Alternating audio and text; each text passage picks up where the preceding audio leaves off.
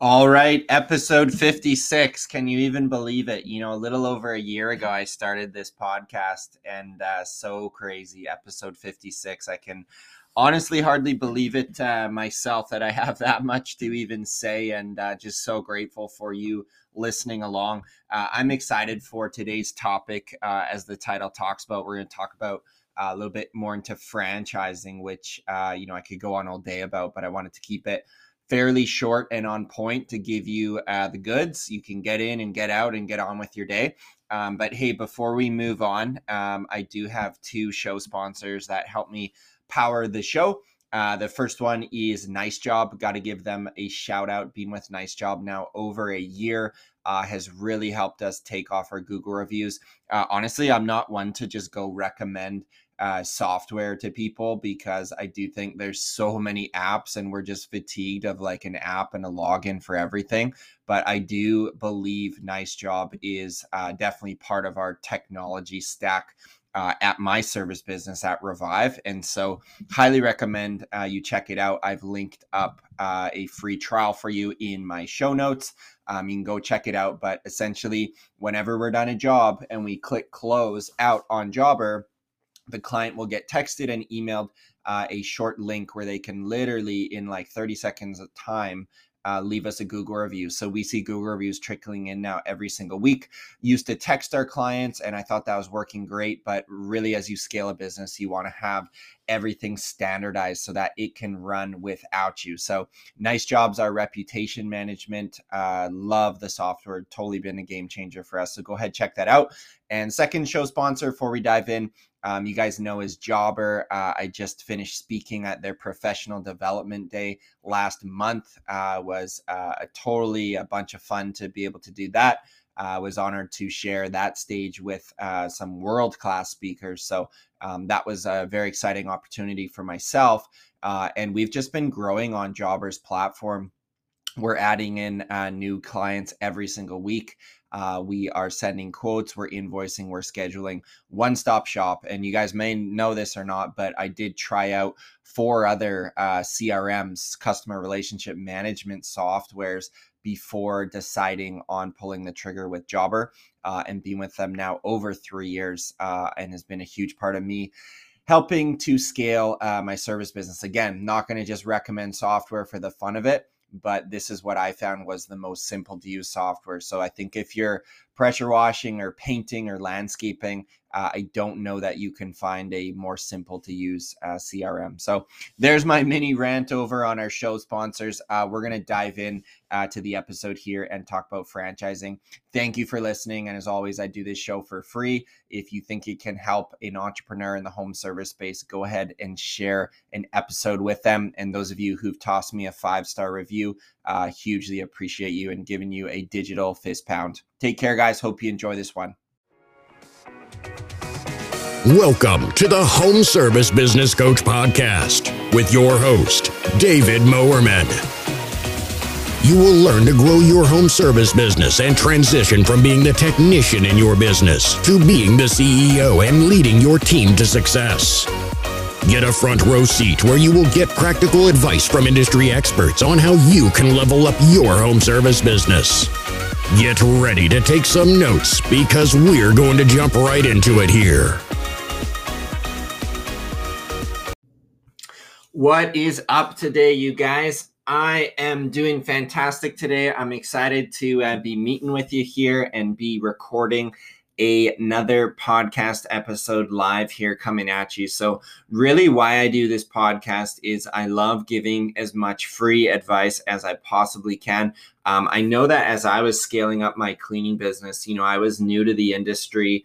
We're doing like $89,000 in my first year. I was like literally trying to get my hand on, as many free resources as I could. Didn't have much money, but knew that I wanted to scale this thing. And I also knew that I was in the truck for, 10, 9 hours a day. And I knew that I wanted to have some education going in my ears. So I look at it now as a place where my cleaning company has grown to a point it can run without me.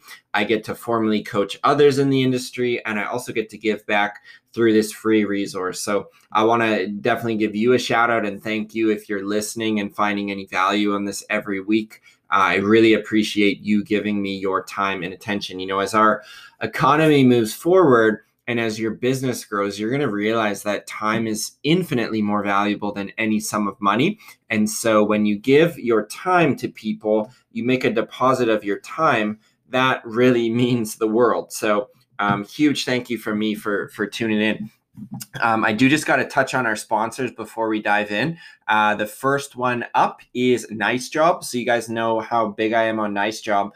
We've been able to just stack on the 5-star reviews here with my cleaning business because we've got set scripts for our crews, but we've also got really great software that helps automate this process. I love having a system for everything in our business, and getting reviews is no different. So I've linked up for you guys in the notes here. You can check out the show notes. If you scroll down a little bit on your iPhone and see a link to Nice Job, you can check them out for a trial. And the second one we got to give it up to before we dive into the meat and potatoes here is the Jobber CRM, Customer Relationship Management Software. So there are a number of great CRMs on the market. I love plugging Jobber. I'm on their ambassador team. We use Jobber the last 3 years in my cleaning business. I test drove guys like 4 or 5 different CRMs, and Jobber was definitely won me over because it was the most simple to use. So that's why we use it. We love it. We recommend it. So if you haven't checked that out yet, again, scroll down on your iPhone, free trial. And also on this one, you can save 20% off for 6 months. So definitely go and check that out in the show notes. So today, what we're going to be talking about, I love keeping it pretty real on these podcasts. And so I just wanted to share a little bit of my mentality behind the growth of my business and also the knowledge that I've been accumulating in this industry. So it really, I literally had a light bulb moment here this last week. I was on a deep dive call with a prospect who was considering working with me in my high-level coaching program. And he literally said, and I thought it was really insightful, he said, look, why are you coaching now if you're already doing great with your business? Okay, so that's a great question to answer, because what you'll find in our space is people will, scale up a business and they'll systematize it, and it's so amazing. And then the next thing you do, you turn around and check their profile in 3 or 6 months, and they've quote unquote sold the business and rode off into the sunset. And it just always seems a little weird to me, because I think, look, if number one, I understand other opportunities come up and you want to move on, and that's totally fine, right? But if it's such this systematized, robust, well-oiled machine, why would you ever give that up, right? I think of a cleaning company, if you can get that thing going, kicking off a cash flow to you, $10,000, $12,000, $15,000, $20,000 every month, and requires minimal time commitment because it's so systematized and you've got a few managers. I just don't understand why you would ever give that up. Okay, so I always think there's a few, I'm just naturally a little bit skeptical of these stories of, if it is so systematized, I don't get why you give it up. And I'll let you guys in on the little dirty secret. In my opinion, as systematized as you make your home service business, it's always going to be inherently a hands-on business. Okay, so you have a choice. You can either be the owner that is very hands-on doing the million things, or you can pay a manager to be hands-on and do those million things. Either way, you're not getting around it, because honestly, people want their stuff done right away and they want it done well. And there's a little thing called employees that our businesses typically can't run without having a number of employees generating revenue. Okay, so that is kind of my 2 cents on the whole coaching industry at large. I think honestly, if your business is systematized, you should be able to keep it for the long term. It should be profitable, and you should be able to coach others to do the same. So that is kind of my 2 cents, just to kind of build the frame here on this episode as we discuss it. So my guy on the deep dive call, it kind of hit me, and I thought, I'm going to make some content around this because I want to be kind of honest with where my mentality is with this. Okay, so I want to be growing my local location first of all, with Revive. I want it to continue to be profitable. We're looking at adding some new services. We're looking at growing our team. We're looking at growing people within the company to be better leaders. That is very much going on right now. Okay. So that is what's firing me up. And also being able to coach my team is great. Now, that is a running business, right? It's taking maybe 5, sometimes 10 hours a week of my time. I love the role that I'm in, and I've pretty much delegated everything within the company to be able to run without me. Okay. It took me 4 or 5 years to figure that out and do it. Now, do I know everything? Absolutely not. We're still growing. We're still learning. I meet with the team on a weekly basis. I have sit downs with my 2 managers. And so I'm, monitoring the business, but I'm not super actively involved. Okay. So then it goes to the next step, which is the F word in business, right? Not the one you're thinking of, is franchising, right? Everyone goes, oh, you've got this local location, it's running. Why don't you franchise it, right? Why don't you take it to California and Calgary and Oklahoma and Kansas City and all these areas, right? Just franchise it. And to be honest with you guys, I was in a franchise in my painting days for a number of years. And like anything in life, there's pros and cons to everything. Okay. But I'm going to be a bit bullish here on this episode and give my honest feedback. I honestly think, between you and me listening, I think the franchise model in home services is a little bit of an outdated dinosaur model. And I'll tell you why, is because typically franchisors will find someone who's very ambitious, wants to grow, but maybe they're a bit scared of risk. And so they'll say, hey, buy all my systems, give me, $55,000 to buy this. And then you're going to be paying this ongoing royalty fee of 8, 9, 10%. Okay. So that's what a lot of people sign up for. And 10 years, 15 years ago, that was a very interesting prospect, right? It was really, I think 1-800-GOT-JUNK was a great case study of how, Brian Scudamore really franchised this thing and it took off. But what you see now is like thousands of painting franchises and tons of washing franchises and tons of this and that. And to be honest, these aren't difficult, businesses to run where there's all this intellectual property, which is licensed and, there's this secret sauce. Really, the secret sauce is the people you can get and then also the systems that they have to operate. And so what came to a point of about 1.5 years ago, I kind of stepped back and I looked and I said, look, we can franchise this Revive location, which we still may do in the future. But for right now, it's a great local business. It's profitable and doesn't take a ton of my time. But more what I find is that there's a 10,000 times gap in the market of small guys, small girls, potentially like you listening to this, where you have a window cleaning business that does, $112,000 a year, but you have no idea how to scale it up to $500,000 or $750,000 or $1 million, right? You need to have some type of a mentor, a guide. And so that's ultimately why I chose to say, hey, look, I don't want to go travel around the country and meet people who are working for corporate America and say, hey, have I got an opportunity for you? You should pay me $50,000 and then pay me a royalty fee. I think there's already hundreds of thousands of home service franchises doing that. And I don't think the future is bright for that, in my honest opinion. I think where the future is bright is for the market opportunity, in my opinion, is finding people, again, like yourself, who need some help with branding, need help with marketing, need help selling in person, need to know their numbers, need to know how to build out a recruiting ecosystem, need to be held accountable, all need to systematize their operations, need help with the mindset. These are all the things that I help inside my coaching program. I think that's more the need than, going and convincing people to dive into washing. So the other problem with franchises is that a franchisor they're great at selling franchises, right? So they'll go and recruit someone and say, hey, let me teach you the systems. But after a year, 18 months, 2 years, pretty much you kind of know everything. and you've grown your location now to 300-400 grand, and you make $85,000 to $100,000 of profit, which is, by anyone's standard, a pretty good living.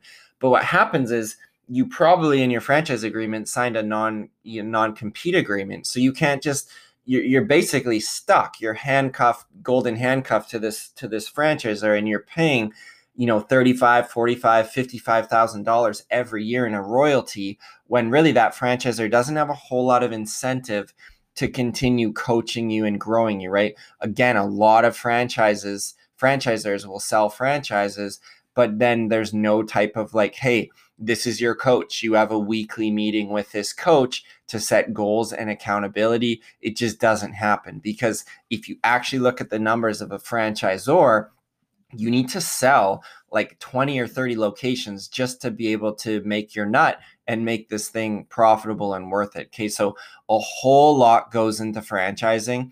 It is a ton of legal work. It's a lot of cost, and you also got to hit it at scale. Okay, if you end up with 17 locations, that might sound great to your buddies at the bar, but financially, if you look at those 17, 6 or 7 of them are going to really suck.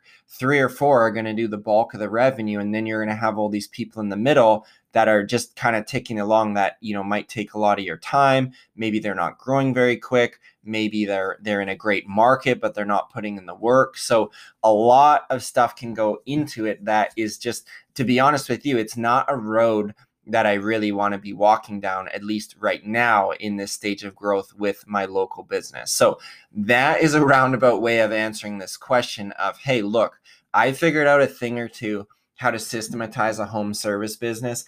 I don't ethically feel great about making someone pay me royalties till the day I die, even though, yeah, that would be nice for a wealth generation. But I know the margins in a cleaning business, in a painting business, in a landscaping or junk removal business. There's not a whole lot of room there to be married to be paying an 8 or 10% fee to a franchisor, right? When you grow, let's just do this math, right? Let's say you're paying, usually they get you with a franchise fee, and then they get you with an admin fee and a software fee and a license fee and this fee and that fee. Let's throw it all in for 10%. Let's just say that's pretty normal in our space. Okay. So when you get your window cleaning franchise to $500,000, you're paying this franchisor $50,000 of your hard-earned revenue. And they're going to tell you you're getting a brand. Okay. Well, let's just talk about brand for a sec, right? This isn't a Subway. This isn't a McDonald's. This isn't somewhere that's known across the globe. This is literally like magic wand window cleaning, right? No one knows about you. You'd be way, way, way better off going with a coach who's already done it, not going to take any equity, no type of royalty deal, just someone to show you the way.